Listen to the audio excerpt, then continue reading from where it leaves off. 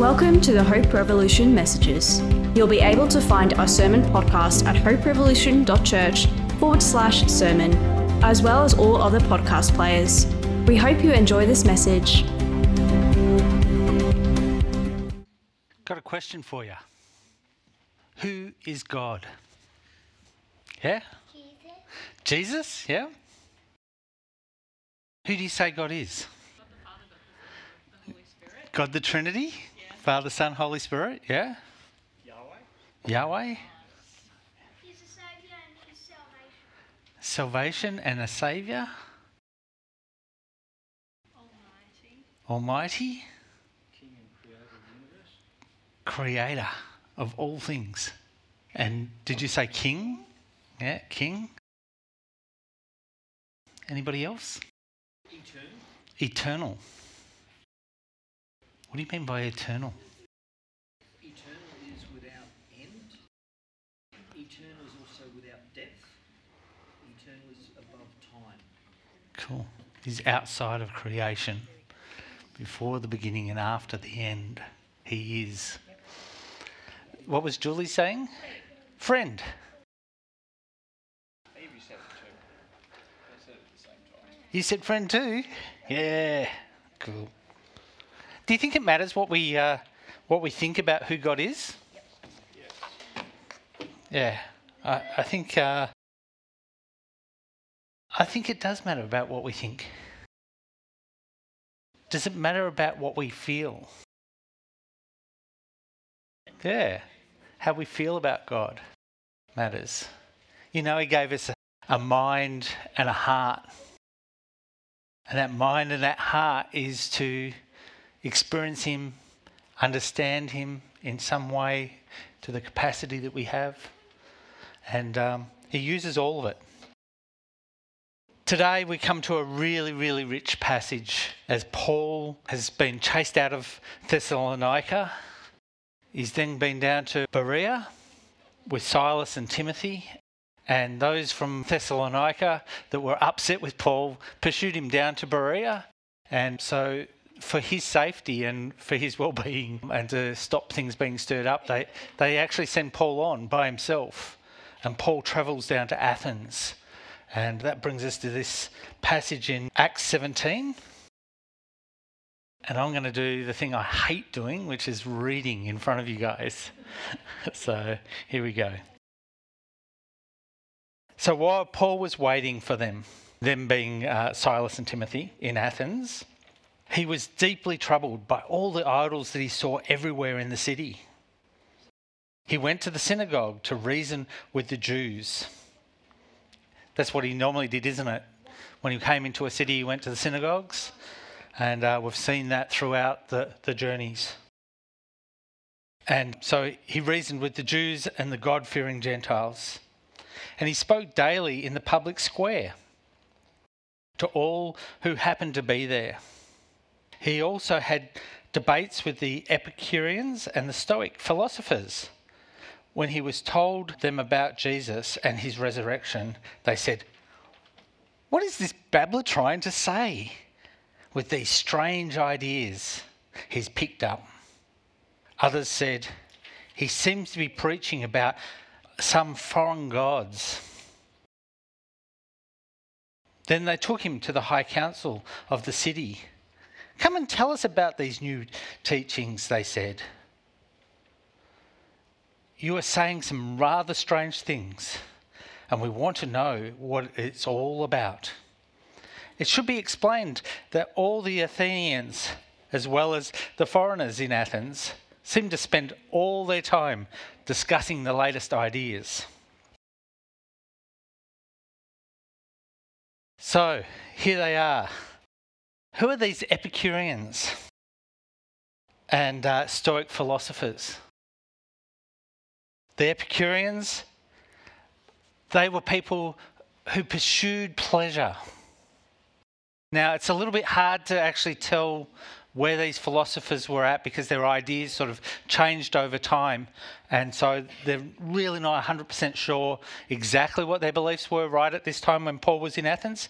But the general pursuit of pleasure whether that was in a really unhealthy way or whether that was more in a, life is good and let's eat and drink and be merry type of way. But they looked for life to be simple, the simple pleasures of life. And there was nothing beyond life. Life is the here and now. Do you know any Epicureans in your life? People around you in your workplace? That all life is about is the here and now? Yeah, there's still plenty of them around, isn't there? And then we had the Stoics, the Stoic philosophers. These guys were pantheists, which meant that they believed in multiple gods and they reasoned deeply, they thought things through. But they also were fairly fatalistic and were really at the mercy of the gods. And so this is who Paul's audience is. And they've said, come with us, come up to the council. And the place where they take him to has a Greek name, which was Areopagus. But I like the Roman name that they gave for the place, which is Mars Hill. Much easier to say. So anyway, they take him to Mars Hill.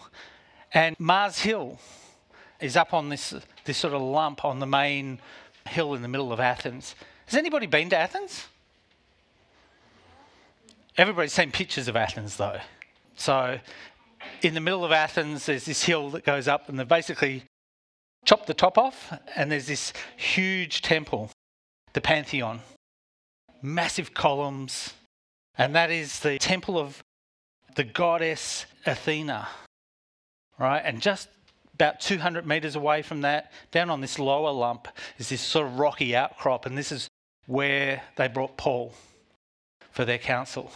So here he is standing below this awesome piece of architecture for the day. I actually Google mapped it, and I was reading some of the tourists' comments. And one of the tourists said, this place you go and it just swallows you up. It is that overwhelming and that much awe of what the place is like. And so this is the place where Paul finds himself, having gone through the town and seen all their gods and their temples and their idols everywhere. Brought to a place which I think is probably the equivalent to our modern day YouTube. Here they are, the philosophers spent all day looking for something new. Another Twitter, nah, come on. It was strange how you look at the things of where they were at and where we're at right now, and you go, gee, there's some similarities. We really haven't gone that far from where they were at. And what Paul's about to launch into with them is actually one of the most substantial declaring of who God is to a Gentile audience that we have anywhere in Scripture. And so those parallels about these philosophies and ideas that still travel on today in people's lives and how Paul actually goes to talk about them still has a whole heap of relevance. And so what I'm wanting to do is actually step through, and we're going to basically pull it apart verse by verse and see what it is that Paul is doing. What is it that Paul is explaining about who God is to these people? So we step on to verse 22. So Paul, standing before the council, addressed them as follows. Men of Athens, I notice that you are very religious in every way. I mean, he's walked into town and they say about Athens at this sort of time that there was probably more idols than there were people in Athens. So for Paul to say, I perceive that you're very religious, you could take that two ways. He's either having a go at them or he's actually trying to connect with them. But he's really not undermining them. I think, he's actually going, what I see has moved me. And you're really broken. Everywhere I see around me, these idols, all these things that you're doing to try and pursue your way to God. And so he wants to connect with them right where they're at. And he doesn't let that put him off. For as I walked along, I saw many shrines, and one of these altars had this inscription on it: to the unknown God. This God, whom you worship without knowing, is the one I'm telling you about. Why would Paul do that? God's really clear. No idolatry. Hey, there's this idol over here. I want to tell you who he is. Does that make any sense? Why would Paul do that? Paul wasn't actually pointing them to be idolaters. They already were. It's also in the background, potentially, that there were so many gods and so many idols in Athens that the authorities had actually said, no more. Don't bring any more foreign gods in this place. We've got enough. Don't bring in any more. In fact, we're making a law. You can't bring any more. And so it could possibly be that Paul's saying, I'm not here to break the law. I'm here to talk to you about who God is. And I want to do that without getting myself into more trouble like I just did up the road in Thessalonica. It's either that or he's going, I want to actually connect where you're at.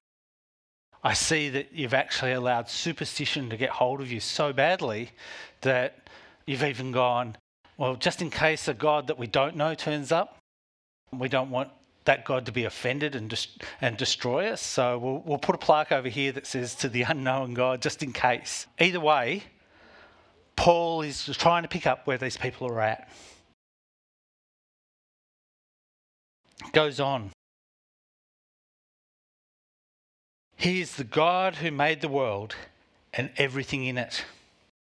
Since he is Lord of heaven and earth, he doesn't live in man-made temples.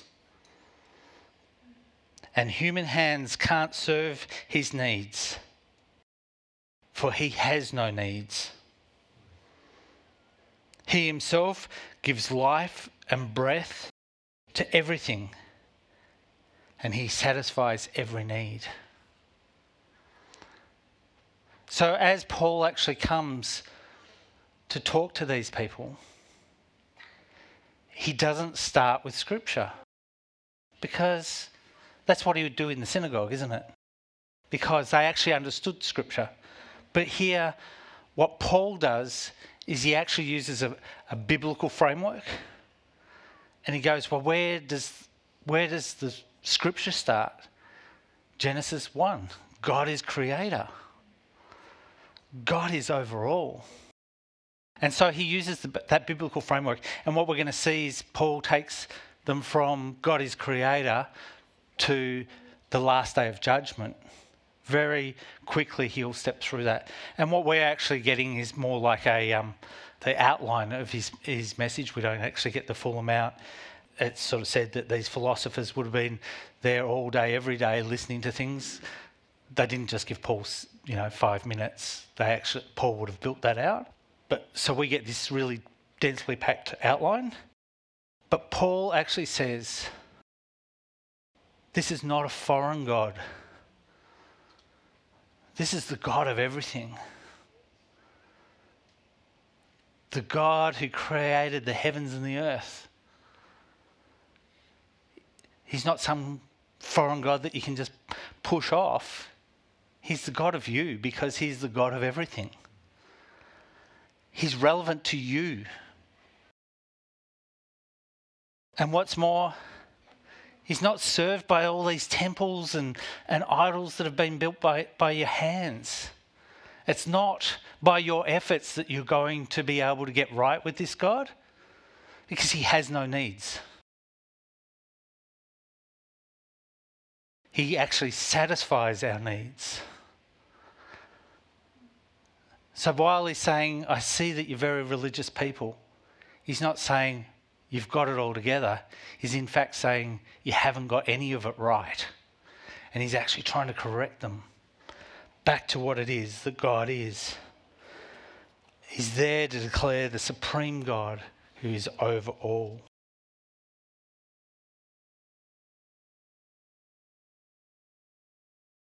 How often is it that you come across somebody who seems to have some sort of a religious framework in their life, and you go, well, I can't really share the gospel with them.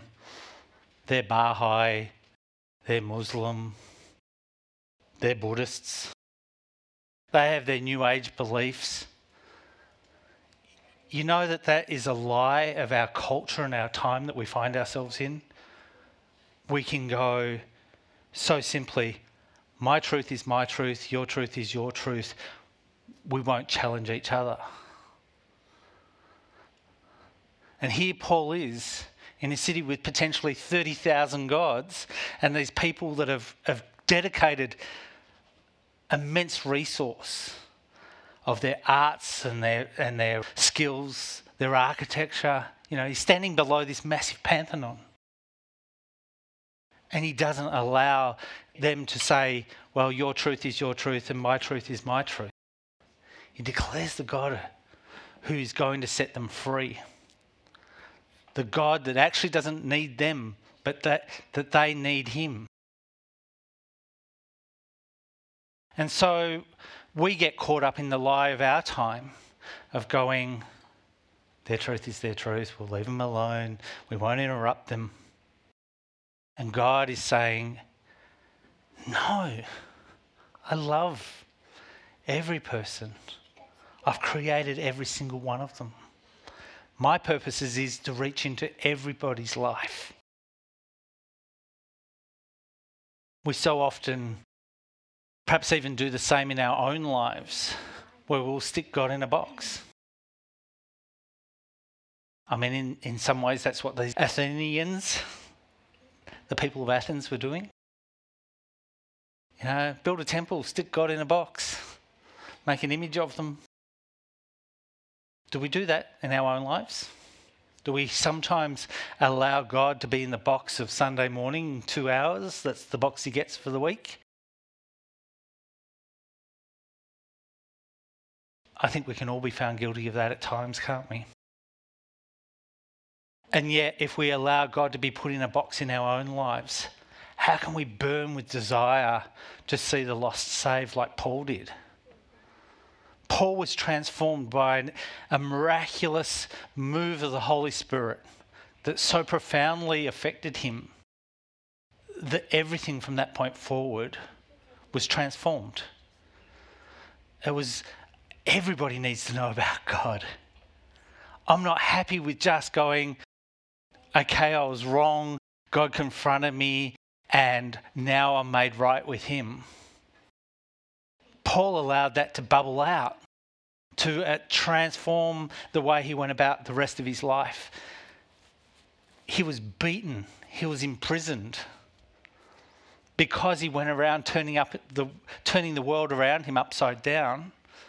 Or maybe it was turning the world around him up the right way so it actually looked towards God. That was how Paul allowed God into his life to affect his life. And I wonder, when I look at my life, have I let God in enough for it to burn in me with passion for the lost, for those around me? A couple of months ago, I was talking to Matt, and we were talking about the need for a burning passion for the things of God in our lives. And I went, yeah, I've let God in a fair bit, but I don't know that I would declare what God's doing in my life at the moment as a white hot passion. But is that the way it should look if I let him out of his little box that I keep him in? I think it is. Have you allowed him to do that at any point in your life? One of the things we've been talking about as leaders is that there is this sense of things that have been allowed to be shut down in our lives. Things that have become dormant, and that we need to stir those back up, because God is not a dormant God. God's a God who's alive, and we find ourselves in a place in history where the church has been in decline now in the Western culture for 7 decades, 70 years. And this is where we find ourselves in our place in history. What is it that God's saying to us about how that should look and how should that be? How are we allowing that to just affect us and go, I'm okay with things just becoming a bit dormant? Because the whole thing's in this sort of wind down mode. That's how people around me, the enthusiastic Christians, are actually pretty wound down compared to what faith and living with God looked like historically. You know, we've had it pretty simple, pretty easy. You know, throughout history, when the church survives the best, when it's in persecution. You know, and to be blunt, that time is coming. We see our government setting laws that actually say, oh, what, you pray for somebody. We will actually have a say on that. We're going to shut you down, and we're going to actually potentially throw you in prison if you pray a certain way. Should that excite us? Historically, yes. Because when governments squash down on the church, God moves.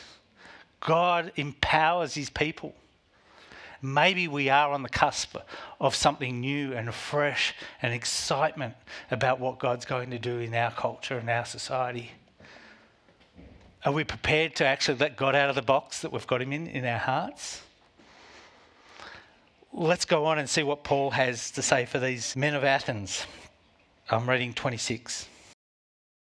From one man, he created all the nations throughout the whole earth. He decided beforehand when they should rise and fall, and he determined their boundaries. Again, he's sticking with the biblical framework. God created Adam, but he's not actually using Genesis. But it's important. Again, it's God is over all of us. His purpose was for the nations to seek after God and perhaps feel their way towards him and to find him, though he was not far from any one of us. For in him we live and move and exist. As some of your own poets have said, we are his offspring. And since this is true, we should not think of God as an idol designed by craftsmen from gold or silver or stone. What is an idol? An idol is God formed out of our own imagination. And let's shape him up and make him into a nice little figurine of some sort, whether it's a towering one or a little gold Buddha that we stick over here. It's God created in our image, not us created in God's image. And this is why Paul is saying to these Athenians, what you're doing is wrong. You've created a God in your own image. You've belittled God down. And God, who's creator over all, who has made you his creatures to serve him and to worship him. He's created you in his image. We need to get that around the right way. Stop creating God in our image and allow the image of God to imprint on us.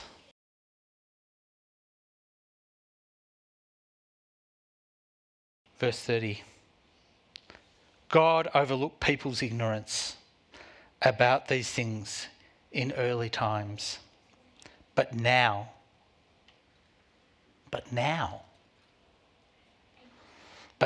he commands everyone, everywhere, to repent of their sins and turn to him. So why now?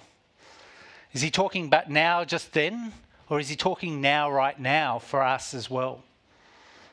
Now's the time. Why is now the time? Because Jesus has come and died, and ignorance is no longer an option.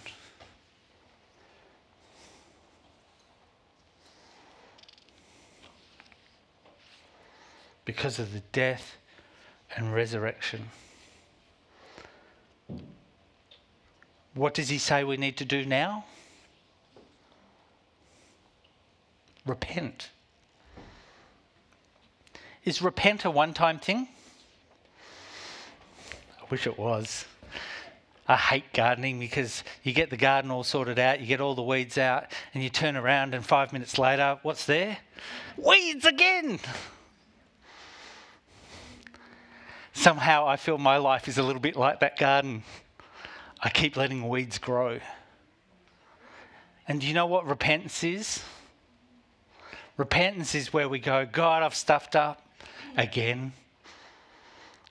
Deal with these. Can you help me, gardener? Come and weed out the weeds. Help me continue to be transformed. It's us actually exercising our free will that God has given us, that he will not override, to actually move in our lives.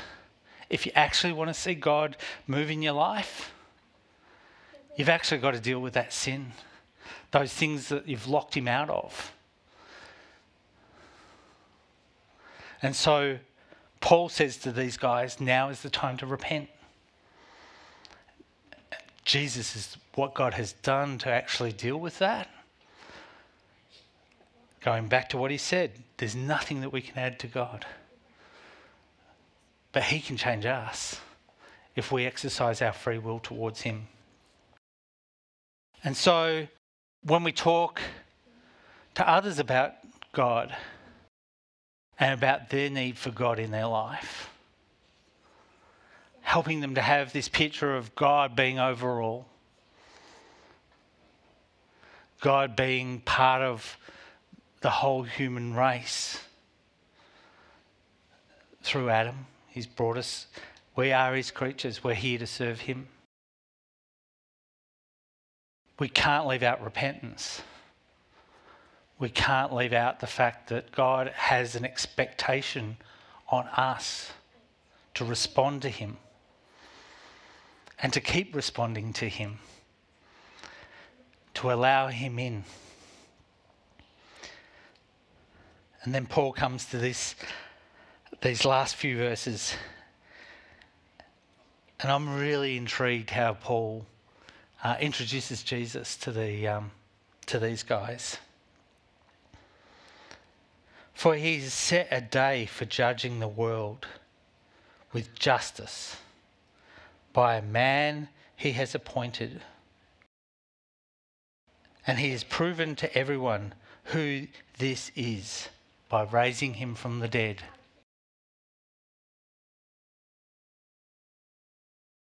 He introduces Jesus as the judge.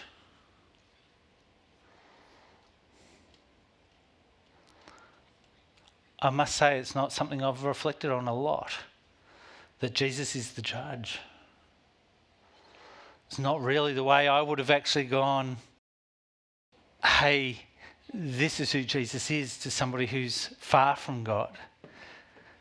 You know, it's much easier to say, God so loved the world that he sent his son to die for you. And here Paul says, God sent his son to stand in judgment. That you have a responsibility to actually respond to God before the final day when you will be held into account before him. So what Paul has done is he's gone, God is creator. He's given them the first Adam.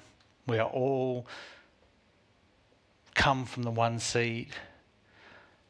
He hasn't quite given them a filled out, we've only got his outline, but I'm sure when he talked about Adam, he would have talked about the fall and the sin, that we're all under condemnation because of that. And then he brings us through to the second Adam, the man by which God will judge the world, but also by the man who which God has made us able to be accepted before him. The second Adam. The man who which God recreates the whole of us. He gives us a new spirit through Jesus. But we have to respond to him as judge and acknowledge our sin before him. Come before him in repentance. Allow him to transform our lives so that we will not be found guilty.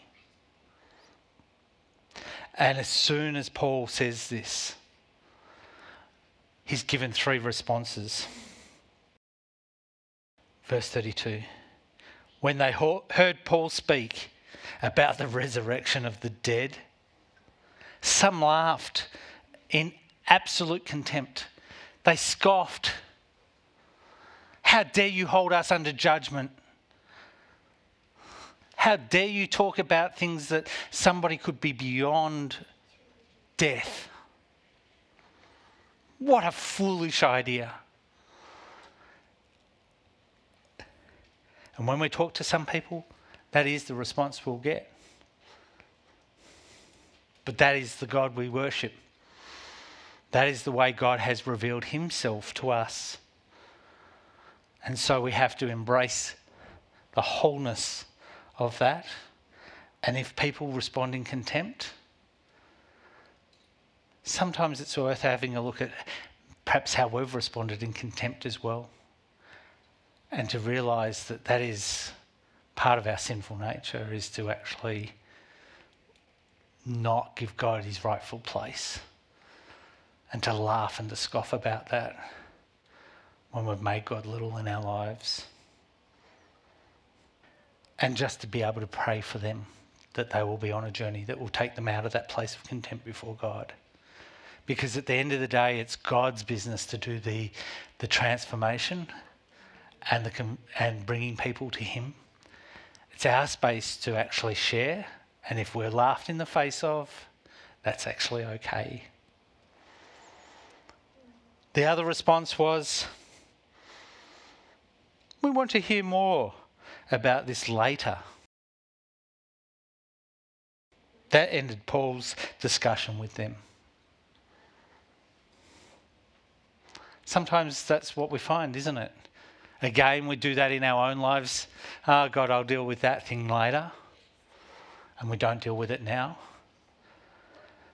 When we're sharing the gospel with people, sometimes people aren't ready. And that they will say, oh, we'll hear more of this later. You know these people that responded this way? They didn't hear more later. Paul moved on. Which brings us back to that whole issue of now is the time to respond. And actually encouraging people that now is the time to respond to God. You don't know what tomorrow holds. Is really important. And I find that really hard. It's nice to give people the space. Nice to be able to allow people to make their decision in their time. But sometimes it's right to say now is the time. God actually needs you to respond. And it's being aware of what it is that the Holy Spirit's doing in those spaces. And being prepared to go, sometimes I need to be bold. I need to lay it down. I need to say now is the time God needs you to respond. And the third response Paul got But some joined him and became believers. Among them was, can we call him Dinosaur? It's almost like Dinosaur, isn't it?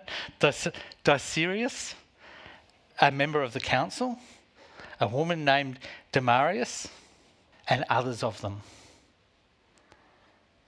So by Paul being bold, by Paul being in a place, like we find in 1 Peter 3:15, that says, and if someone asks you for your hope as a believer, always be ready to explain it. That's what we've seen Paul doing.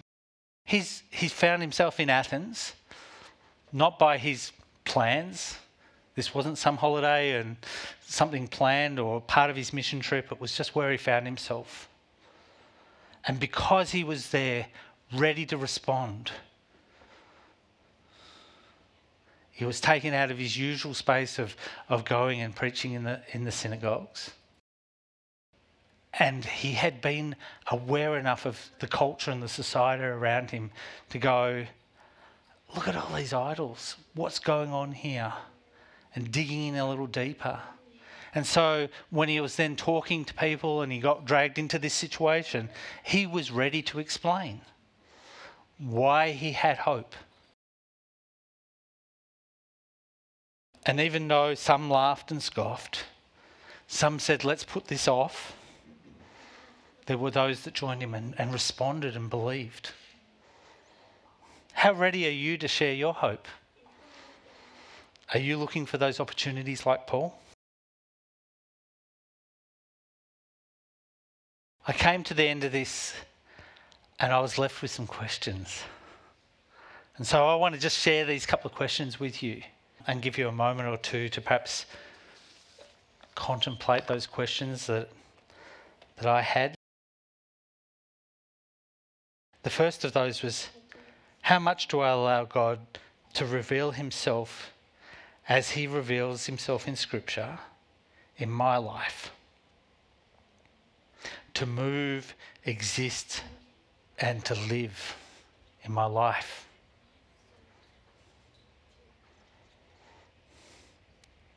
Is my picture of God big enough? Have I opened myself up enough to who God is? Have I carved out sections of my life where I don't let him in?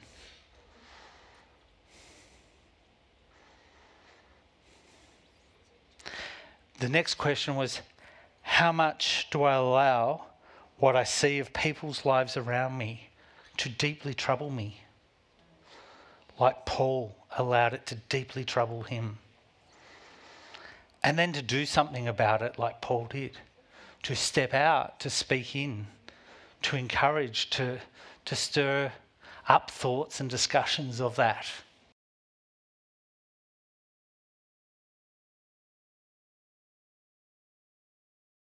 And my third question was, I wonder if there's somebody here today that needs to put legs on their faith in a new way. To actually go, today's the day, now is the moment when I will let God into my life in that part there or in that part there or in a whole way that I haven't let him in before.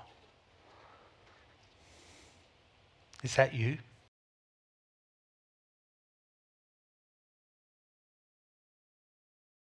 Let us pray. Lord God, we just thank you that you are an awesome God and that you've chosen to be part of your creation, to reveal to us who you are. Lord, we do ask that you'd open our minds and our hearts to you afresh, that we get that bigger picture of who you are, and that we get the bigger picture of who it is that is lost in this world. Lord, help us to burn with white hot passion for who you are. Allow us not to be easy about the fact that there's so many people around us that are going to hell in a handbag.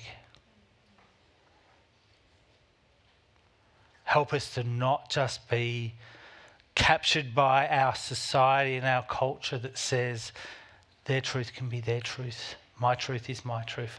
I'm good with you, Lord. Because that's not enough.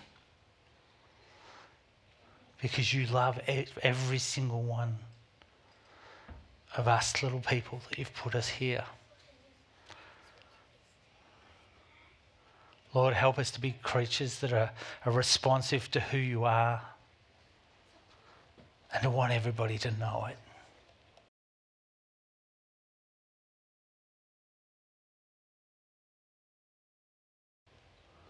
Lord, help us to be uneasy about those places in our lives where we need to repent.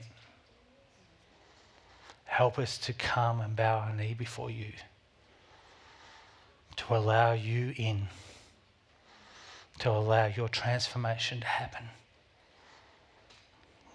Lord, we thank you that while you love us, that you always have a place for us, that you don't override us. Help us to exercise our free will in a whole way in our lives. Help us to be responsive to you out of obedience, to hear your voice, to know your leading, to have our heads in Scripture, to have our hearts open to the leading of your Spirit, to know the embrace of your Son, who laid down all for us. In your mighty name we pray. Amen. Thank you so much for listening. If you have any questions or feedback, please email us at hello@hoperevolution.church.